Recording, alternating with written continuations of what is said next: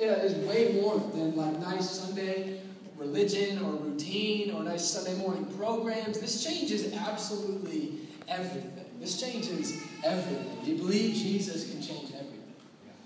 We're in a series called This Changes Everything. We're in week 5. I'm not going to recap all the previous 4 weeks. That's why we have podcasts for that, so go ahead and check it out. But we are in part 5, and so at the top of your notes you can write This Changes Everything. And the title for our message this morning is, But Wait, There's More. Come on. But wait, there's more.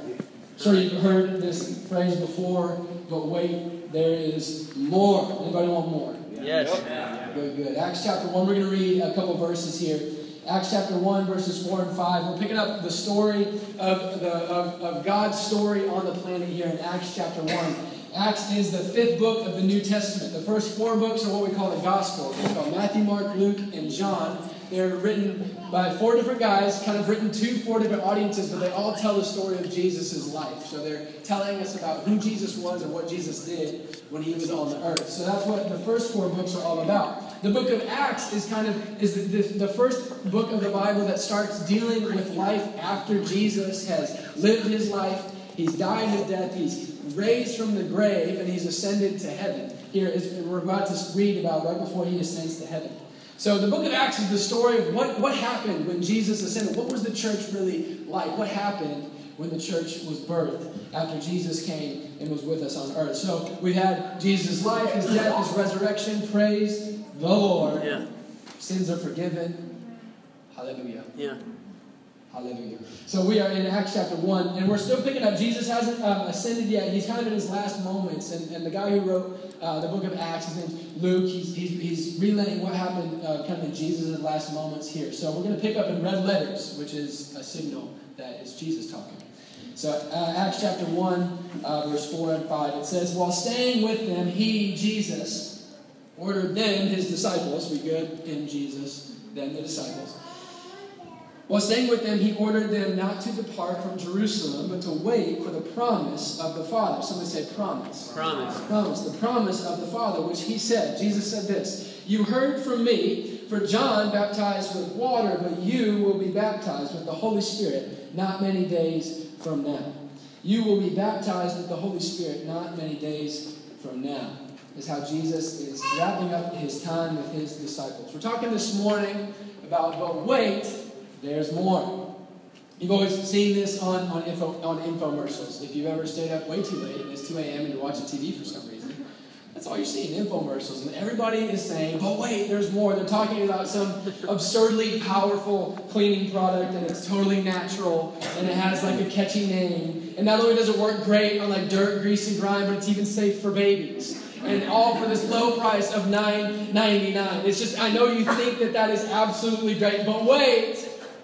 There's more. Hallelujah. There is more. And if you just call right now, we will give you 9 gallons of Super Clean. We'll give you 14 super brushes. We'll give you 4 pints of Super Clean for babies. And we'll even throw in an adorable kitten for free. Yeah. We'll call it now in the next 35 seconds. But wait, there's more. If you've ever fallen for one of those things, maybe you actually got something that really works. You know what? I'm just going to plug this. Ever had a scrub daddy? Yeah. Anybody? Yeah. That stuff's for real. They work, dude. Anyways, saw it on Shark Tank. Love it and love it. Acts chapter 1. Speaking of scrub daddy. But wait, there is more. In Acts chapter 1, when we pick up the story of Jesus, we pick up the story of history. Jesus is having a but wait, there's more moment with his disciples. And I believe that these verses need to be a but wait, there's more moment for us. We need to have a but wait, there's more moment with Jesus. Like I said, Jesus at this point, he's lived a perfect life. He's died a death that he didn't owe. He said, nobody takes my life from me. I give it up on my own accord. Yep. He gave it for you. He had no sin to pay for, but he, in his perfection, chose to die and shed perfect blood to pay for our shortcomings. He's lived this life. He has died this death, and he is resurrected. He predicted his own resurrection. That is crazy. He predicts his own resurrection. 3 days after dying, he raises from the grave. And before he ascends to heaven, like we said, he gives this final charge to his disciples. He says, okay, you guys have been with me for the last 3 years. So, these guys have walked with God in the flesh. That's intense. These guys are the most equipped people, for ministry ever, right? They walk with God in the flesh for 3 years. They've seen him die. They've seen him resurrected. Jesus, after he resurrected, he spent weeks showing up to people, historically documented, people seeing Jesus. They've seen him after the resurrection. They know who he is. They believe who he is. And they've spent all this time with him. But still, he says, I want you to wait because there's more. I want you to wait. There's more. Not only did I come to forgive your sins, but I'm here to give you the promise of the Father. Wait, there's more. Not only does his resurrection save us from our sins, but he opens up the possibility for even more, to be baptized with the Holy Spirit. He says, you're going to receive the promise of the promise of the Father, which is the baptism of the Holy Spirit. This phrase we get all through the Gospels. You probably heard of a guy named John the Baptist. He came baptizing people in water, and it's said multiple times throughout all the Gospels. John baptized with water, but Jesus is going to baptize with the Holy Spirit. We're going to dig into this phrase, dig into this idea this morning of the baptism of the Holy Spirit.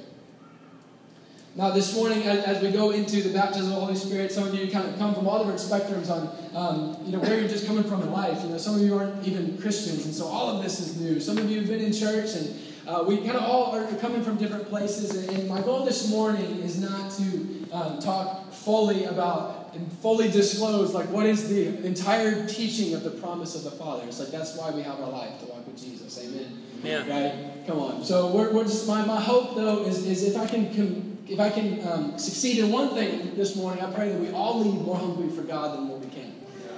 I believe that when we are hungry for God, God can do anything in our lives. So I hope to just stir up some hunger in you this morning. And when we dig into the baptism of the Holy Spirit, the Bible talks about the word baptism. And when we see the word baptism in the Bible, it has a few different meanings. We translate it baptized. It means these words like immersed. To be completely submerged or overwhelmed. It's wow. Sometimes you get baptized by bad news and it just overwhelms you, right? You know the feeling. Or if you've been in church, you know that Christians do this water baptism thing. Maybe that you've seen before. We mentioned John the Baptist. And John the Baptist said that, there's a lot of backstory to John the Baptist. He's basically a weird dude and turned out to be Jesus' cousin. He ate bugs, lived in the desert, and stuff. So there's that. But he had a mission from God. It was to prepare the way of the Lord. He was preparing the way for the Messiah. And he introduced this idea of baptism, where it was an act of repentance, which is another church word that we mention sometimes. And what that means is to recognize your sin and turn from your sin to allow God to cover you in your weakness. So that's what repentance is. It means to turn around. So John comes and he starts telling everybody. He starts preaching, repent, the kingdom of God is coming. Turn away from the things that are hurting you and turn towards God. He is everything you've ever wanted. And he performed this baptism where he just dunked people in the Jordan River. And they would come by the thousands. It was a wild, wild deal. So he would baptize people, but he said his baptism was an immersion. It was an overwhelming act of repentance.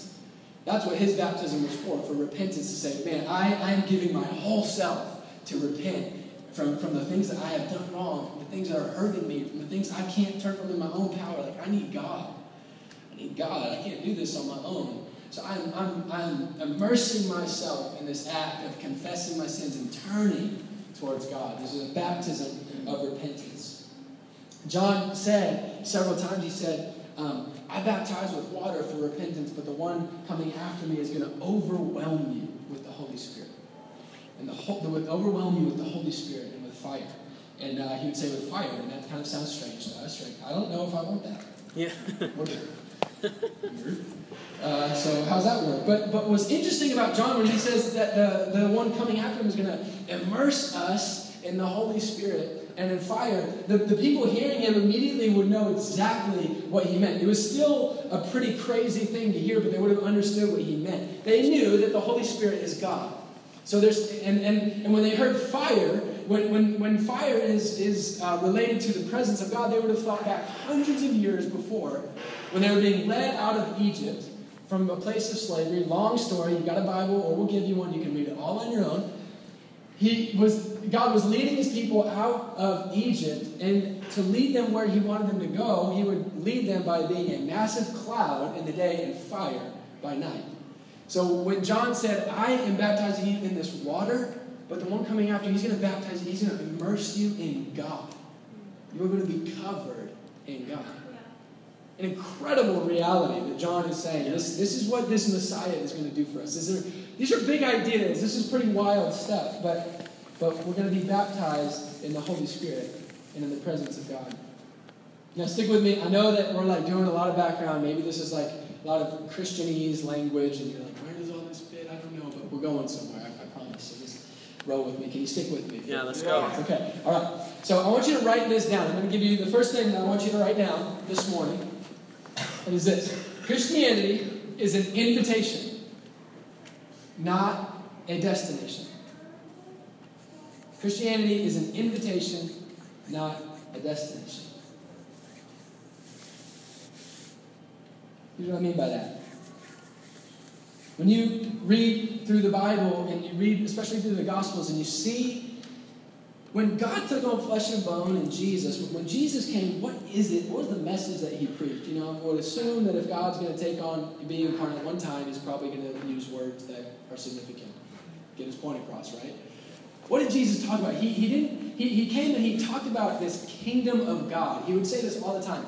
He would say, repent, just like John said, repent. The kingdom of God is here. The kingdom of heaven is here. And it's like, what is all of that about? And he's saying the rule and reign of God that is available now in your everyday life. Up until that point, people had been distant from God, and they couldn't get with God. They tried to walk with God from a distance, but he was saying, no, the rule and reign of God in every area of your life is now available.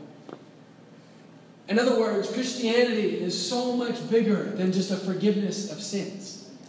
Christianity is so much more than built around the destination of where do I go when I die. It's a huge piece of it, but it's by no means the whole thing. Jesus spent his time not talking about the destination, but talking about the invitation. Sometimes I think that we look at the Christian life and we think, well, there's my life, and then there's the moment I give my life to Jesus, and then I die and I go to heaven, and everything in between, we'll just kind of make it. Right?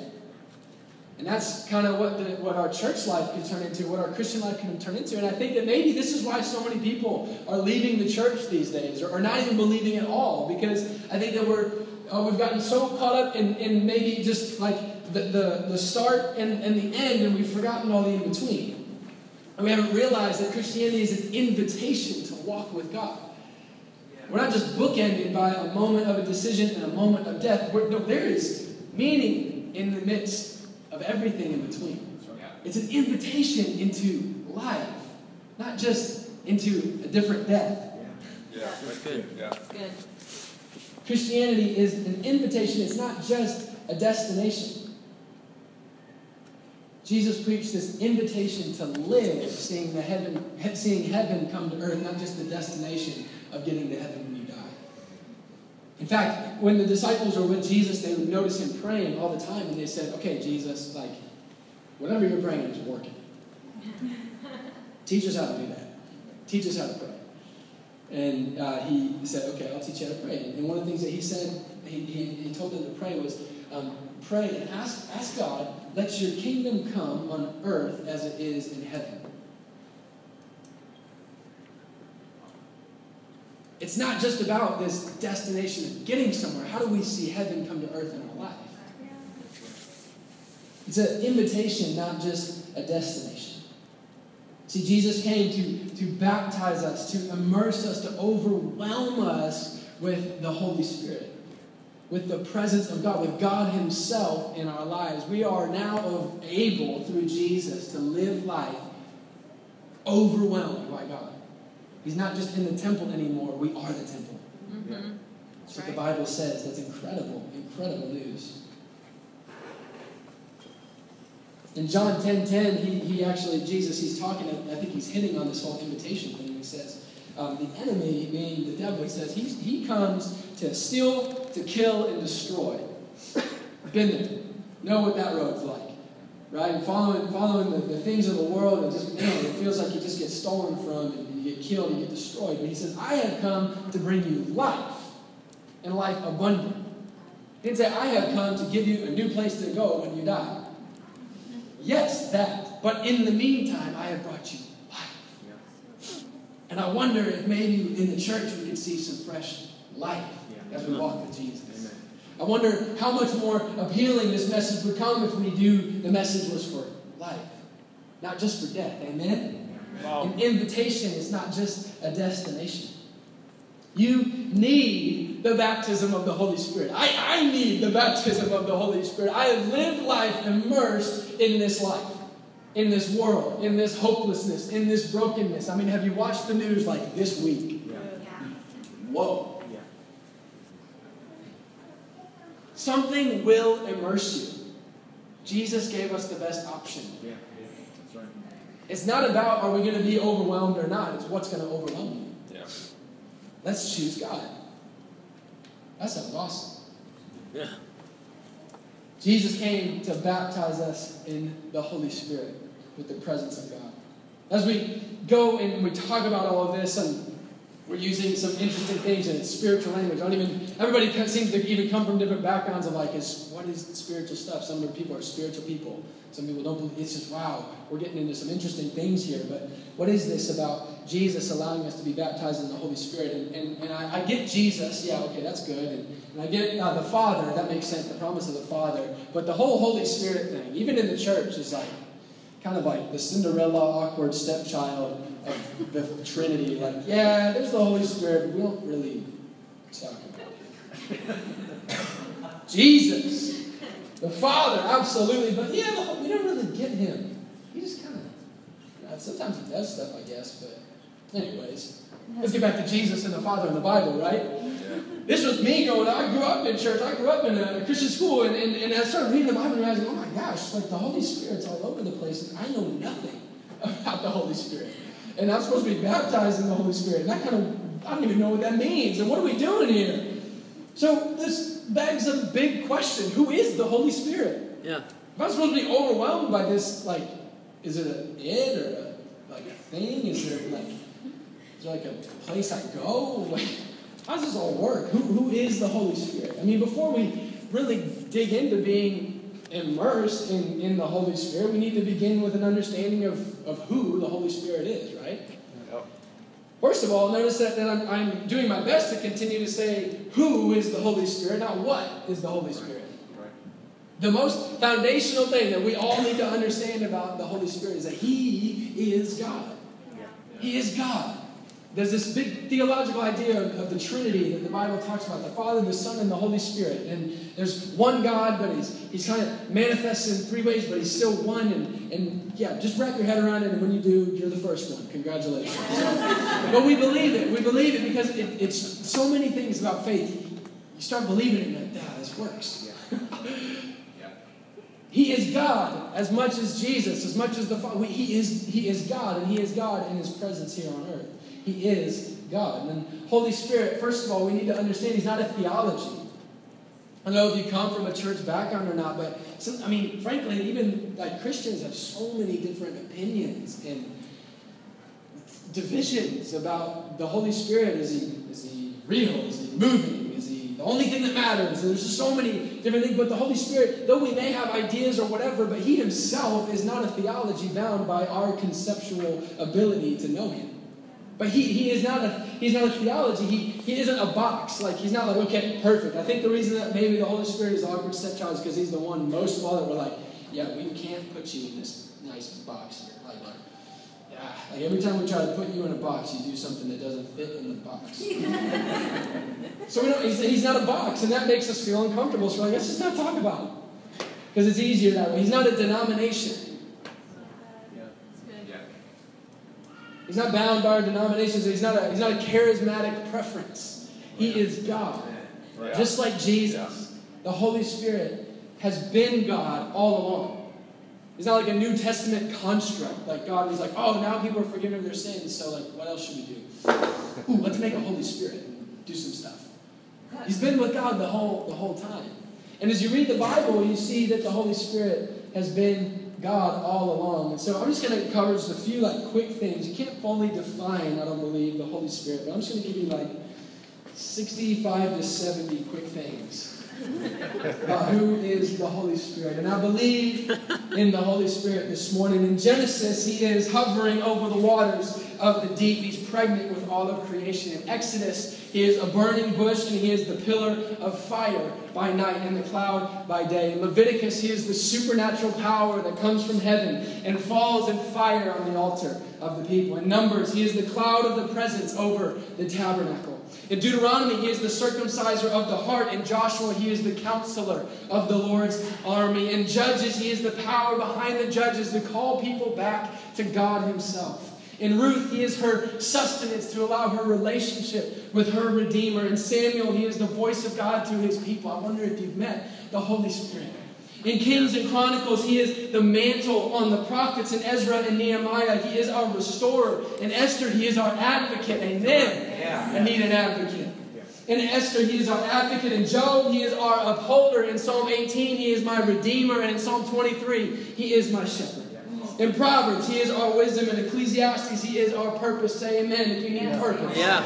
Song of Solomon, he is our intimacy. Isaiah 7, he's the revelation of God on the earth. In Isaiah 61, he is our anointing. In Jeremiah 31, he is the knowledge of the Lord written on our very hearts. In Lamentations, he is our new mercies every day.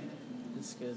In Ezekiel, he is the life in your dry bones. In Daniel, he is the fourth man in the fire. In Hosea, he is purity. In Joel, he is the outpouring of God. In Amos, he bears up under our burdens. In Obadiah, he is our inheritance of the kingdom of God. In Jonah, he is the shade tree of compassion. In Micah, he is the one who declares the coming Savior. In Nahum, he is slow to anger and he's great in power. In Habakkuk, he is righteousness in our faith. In Zephaniah 3, he is in our midst. He is mighty to save. He is rejoicing over you with singing.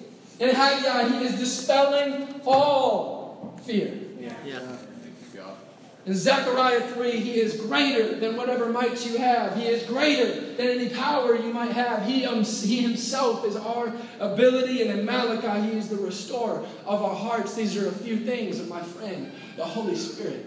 And he wants to overwhelm you in who he is. In Matthew, he's the revelation of the kingdom of God. In Mark, he is the power of God. In Luke, he is the burning in the hearts on the road to Emmaus. In John, he is the promised one to come. He convicts the sinner of his sin and the saint of his righteousness.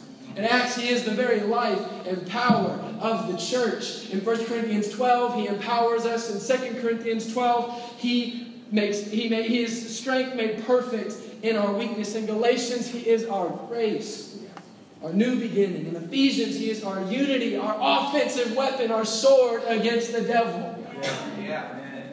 In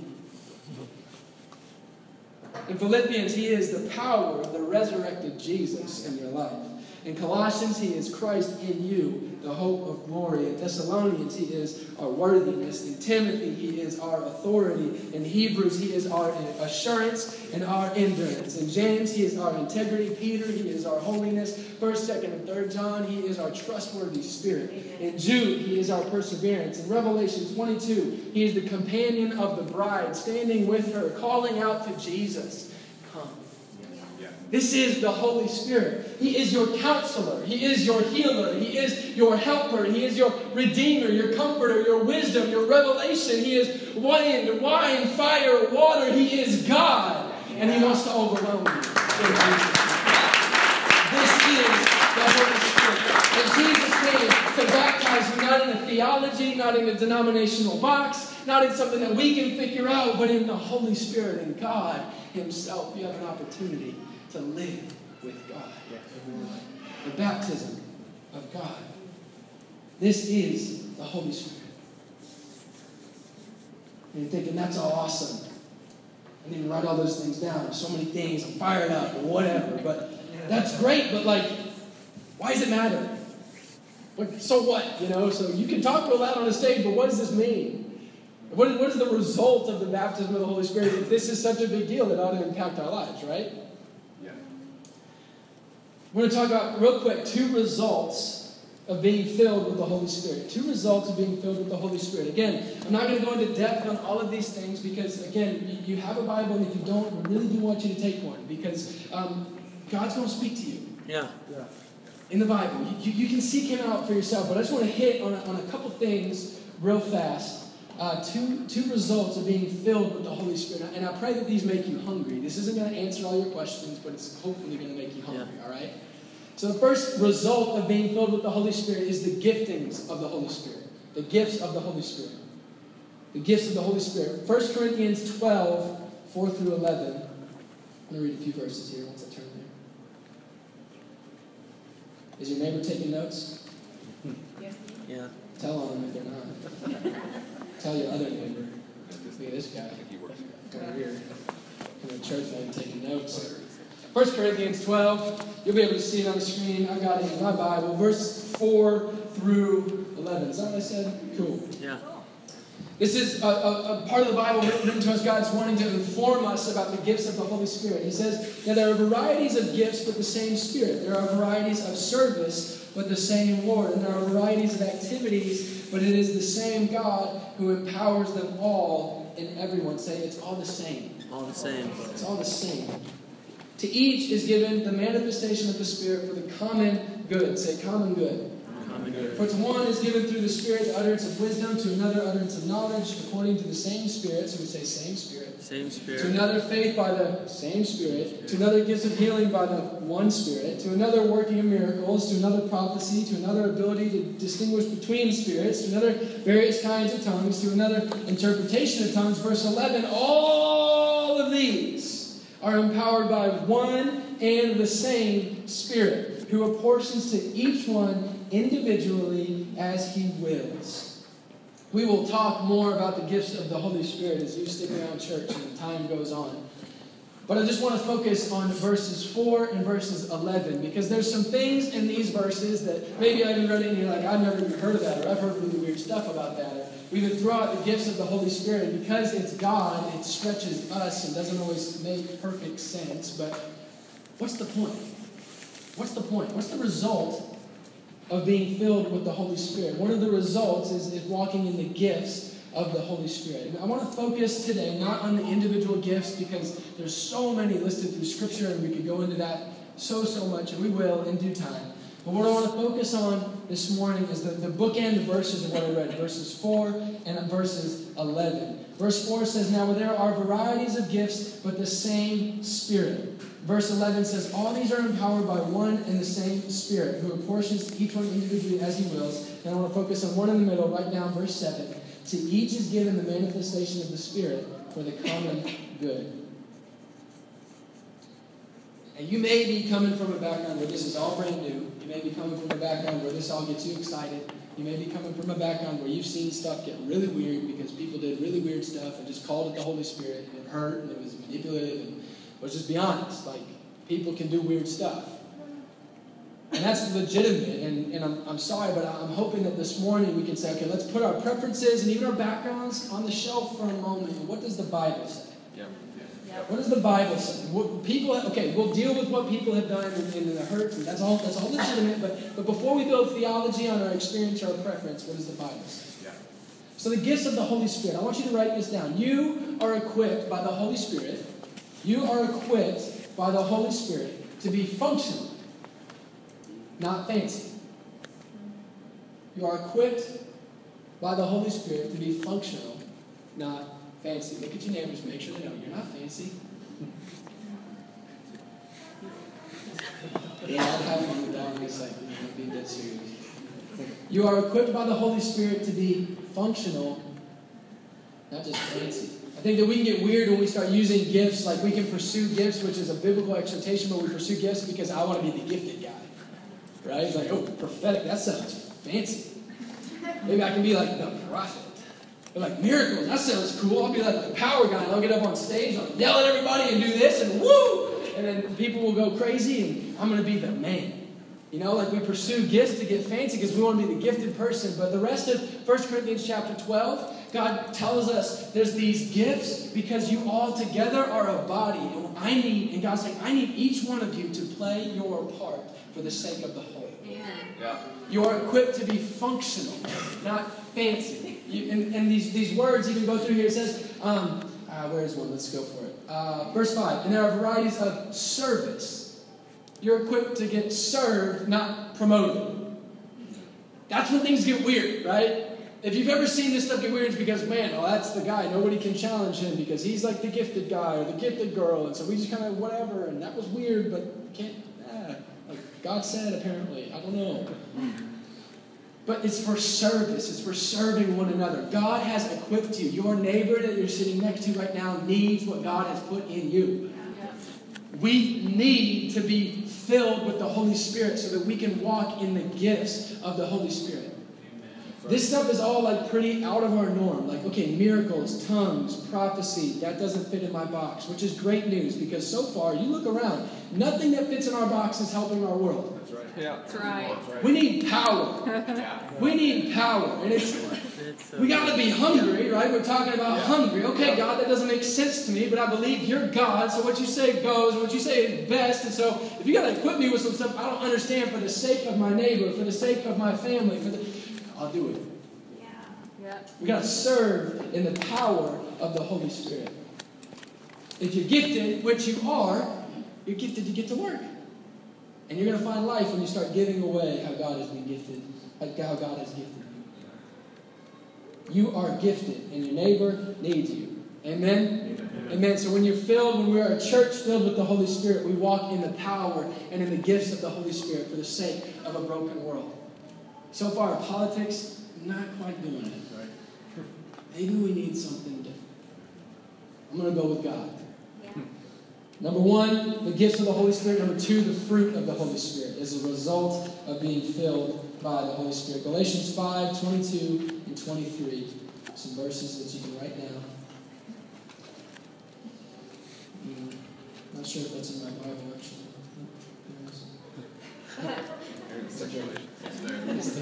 Thanks. Galatians 5, 22 and 23, it says this. It says, but the fruit of the Spirit is love, joy, peace, patience, kindness, goodness, faithfulness, gentleness, self-control. Against such things there is no law. I'm going to keep going. And those who belong to Jesus Christ have crucified the flesh with its passions and desires. If we live by the Spirit, let us keep in step with the Spirit. Let us not become conceited, provoking one another, envying one another. The fruit of the Spirit sounds like something we all need.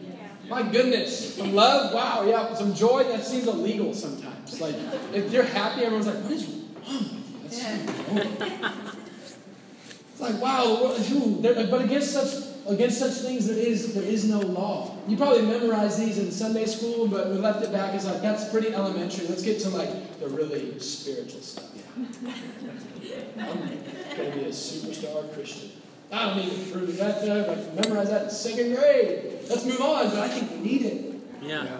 I think we need it, and I think things get weird again. I think we've missed the point sometimes. We think, let's all get filled with the Holy Spirit so we can get fancy, and we don't need to walk in the fruit because that's for all the elementary kids, but I just get what I want. Yeah. And even outside of the church, that's what we do. We're just living trying to get our way all the time. When I read that, I think, man, these are hard. Like, I've tried that. I'm bad at those things. Like, patience? Are you kidding me? That'd be awesome to have some patience. I'd have a whole lot less to apologize to my wife for if I had some patience. Amen? Come on. Heather? Yeah. It's true. I mean, kindness, like, I'd rather not be. Let's be frank. I mean, like, why don't I just get my way all the time? This sounds awesome. These are not our natural tendencies, the fruit of the Spirit. But when we start bearing the fruit of the Holy Spirit, we will start to see the kingdom of God in our life. It's time to stop trying harder. Stop reading this list and thinking, I need to be more patient. No, sit before God and allow Him to baptize you in the Holy Spirit. Amen. You will not have these things in your life outside of the presence of God in your life. Amen. They go hand in hand. It doesn't say some love is the fruit of the Holy Spirit. No, love is the fruit of the Holy Spirit. You want love? Get filled with the Holy Spirit. Yeah, right. Patience, get... Like that motion? That's what it means. Those are the two results of being filled with the Holy Spirit, the gifts of the Holy Spirit and the fruit of the Holy Spirit. I'm going to wrap up here, and I always talk too much. But maybe as we close here this morning, you're thinking, okay, I see in the Bible this baptism of the Holy Spirit. I get that we need it. God wants it. The results sound great. But there's always this question of, how do I get that? How do I get that? Like, do I have to go somewhere? Do I have to have somebody specific, like, sign a piece of paper for me? Or, like, how does this work? And it goes back to the thing I talked about at the very beginning. The number one way to live your life overwhelmed by God is to be hungry for God. It's hunger. This is like my one practical, and it's not practical, but it is. If you want to be overwhelmed by the Holy Spirit, you have to be hungry for God. Not hungry for the promotion, not hungry to be fancy, not hungry to have this or that, not hungry to just have a better life. I want to be hungry for God. I want to be hungry for God Himself. I realized this morning, like I said, I probably haven't answered a whole lot of questions. I probably just created a lot more questions, honestly. But hopefully I've stirred up hunger. I see it in my own life over the last handful of years walking with Jesus. And the more I walk with Jesus, I've begun to realize the most valuable thing that I have in my life is hunger for God. I'm beginning to realize more and more that when I want answers, what I need is God. Those aren't always the same. Sometimes I get God and no answers, but I got what I need. Your hunger for God is the most valuable, call it commodity in your life. We have to be hungry for God. We have to hunger for Him. In Matthew 5, verse 6, Jesus says this. He says, "Blessed are you when you hunger and you thirst for righteousness." Why? Because you're a good Christian and that sounds miserable and Christianity is miserable? No, because you will be filled. You will get filled with what you're hungry for. Jesus has promised you. If you want more of God in your life, if you hunger for Him, you will get Him. Matthew 7, Jesus is talking again. He says, "Ask, seek, knock." He says, "Ask, the door will be open to you. Seek, you will find." I think I mixed those up a little bit, but you get the point. He says, ask, seek, knock. Live your life before God. What Jesus did when He forgave you of your sins, He made you a new creation. This is the amazing thing about salvation. You didn't get a fixed life, you got a new life. When in John 3, a guy comes to Jesus, he says, "I need to know what this is all about." And Jesus says, he has a weird phrase, he says, "You need to be born again." He's like, "Why?" But what's interesting to me is that Jesus didn't talk to him about a death certificate. He talked to him about his birth certificate. He says you need a new life. An invitation, not just a destination. Yep. When you give your life to Jesus, you're completely forgiven. You're made new. The power of sin broken off of your life. It says you're a new creation. And as a new creation, the Bible says that Jesus took all your sin. He became sin for you so that you could become Jesus' righteousness. That offends me sometimes. But according to the Bible, Jesus has given me His perfection. I'm still working it out. But when God looks at me, He sees me as He sees Jesus. And you too. Which means we can step before Almighty God and ask, seek, knock, hunger. Come before Him, made pure, and say, "God, would you overwhelm me with you? I'm overwhelmed by a lot of things. I need you. Come, Holy Spirit." The most powerful prayer that you pray in your life. Come, Holy Spirit. Why don't you go ahead and stand as we close this morning. There's really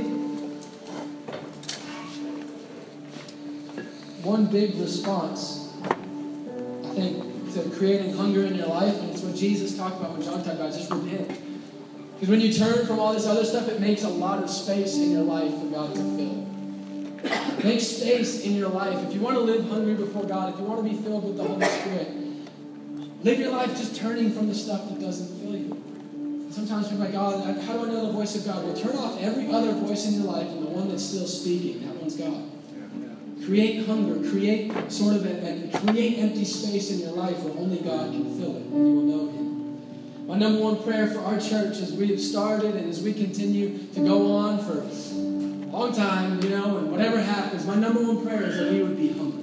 My My prayer for you is that you would be hungry. Because when we're hungry, anything can happen. So as we close this morning, I just want to give you an opportunity to respond in hunger. It may be repentant. It may be turning from things that have not been filling you and inviting God to fill you. It may just be saying, you know what, it sounds like there's more of God. I don't maybe get all of it, but I need it. I need more of God. I want to just create opportunity for you as we worship one more song together to get what you need in God and invite God to come and immerse you and overwhelm you in the Holy Spirit. We're not looking for goosebumps. You can keep your goosebumps. I want the gifts. I want the fruit. Right? Whether you feel goosebumps or not, whether you blah, blah, blah, all that stuff, that's like not in the Bible. Let's go after the stuff that's there, right? You may get goosebumps, and that's cool, but like that's not the point. Amen? You know what I'm saying there? So here's what we're doing. We have a ministry team, a prayer team. You can come on up. I just want our prayer team to stand over here. So at the end of all of our services, we like to respond to what God's doing in our lives because the Bible says it's great to hear the word, but it's a blessing to do the word. Amen? So we've got people over here that want to pray with you. If you need something, they're not perfect, but they're just ready to pray. You may need something completely different than we're talking about. That's awesome. Just come on up. What we're going to do is, if you want someone to pray for you, just say, would you pray for me to be filled with the Holy Spirit? I want you to come up and have somebody pray for you. Or if you need to get something out of your life, you need to repent of something. It's not for your condemnation, it's for your freedom. Jesus is like, just turn. That's all you got to do. I'm not going to shame you about it. I just want to set you free. So you need to get set free from something. I want you to come up this morning. So I want you to bow your heads and then close your eyes just for a second as we respond here. Just have a moment with God and allow God to speak to you. And if you're here this morning and you're hearing all this and you're thinking, wow, that sounds awesome, but I've never even met Jesus. I've never even given my life to Jesus. If you want to give your life to Jesus this morning, you want to get set free from the things that are bound you. And you say, well, I want to be filled because I'm completely empty. I need Jesus. You don't have all the answers, but you know that you need Jesus. Just with people's heads bowed, I want you to go ahead and raise your hand. Raise your hand right now if that's you. If you want to give your life to Jesus this morning. Amen. You can have Jesus. You can have a new life in God. And you just raise your hand. I want you to come up to the front and meet with one of these people and pray with you and lead you in meeting with Jesus. So come on up to the front. And if you want to be filled with the Holy Spirit, I want you to start moving. Everybody now, everybody who wants to come, you give your life to Jesus, just start moving out of the chairs. I'm going to pray for us and we get going, but just go ahead and start moving. If you want to give your life to Jesus, somebody pray for you to be filled with the Holy Spirit. If you need to repent of something, anything at all, just come on out from the aisle. Come on up. Doesn't matter what anybody else thinks. So we'll also pray with you. I'm going to pray as we worship one more song this morning. Jesus, we love you. We thank you, Holy Spirit, for what you're doing in this room, in this basement downtown Indianapolis. Lord, you're changing our world, and you're changing our lives. Would you come, Holy Spirit? I pray the baptism of the Holy Spirit over every single person here this morning. Would you fill us in your love? Would you fill us in your power? And would you come in Jesus' name? Amen. If you need something, just come on up and get prayer. If you need to meet with God in the front, it's wide open for you. We love you. We're going to invite the Holy Spirit.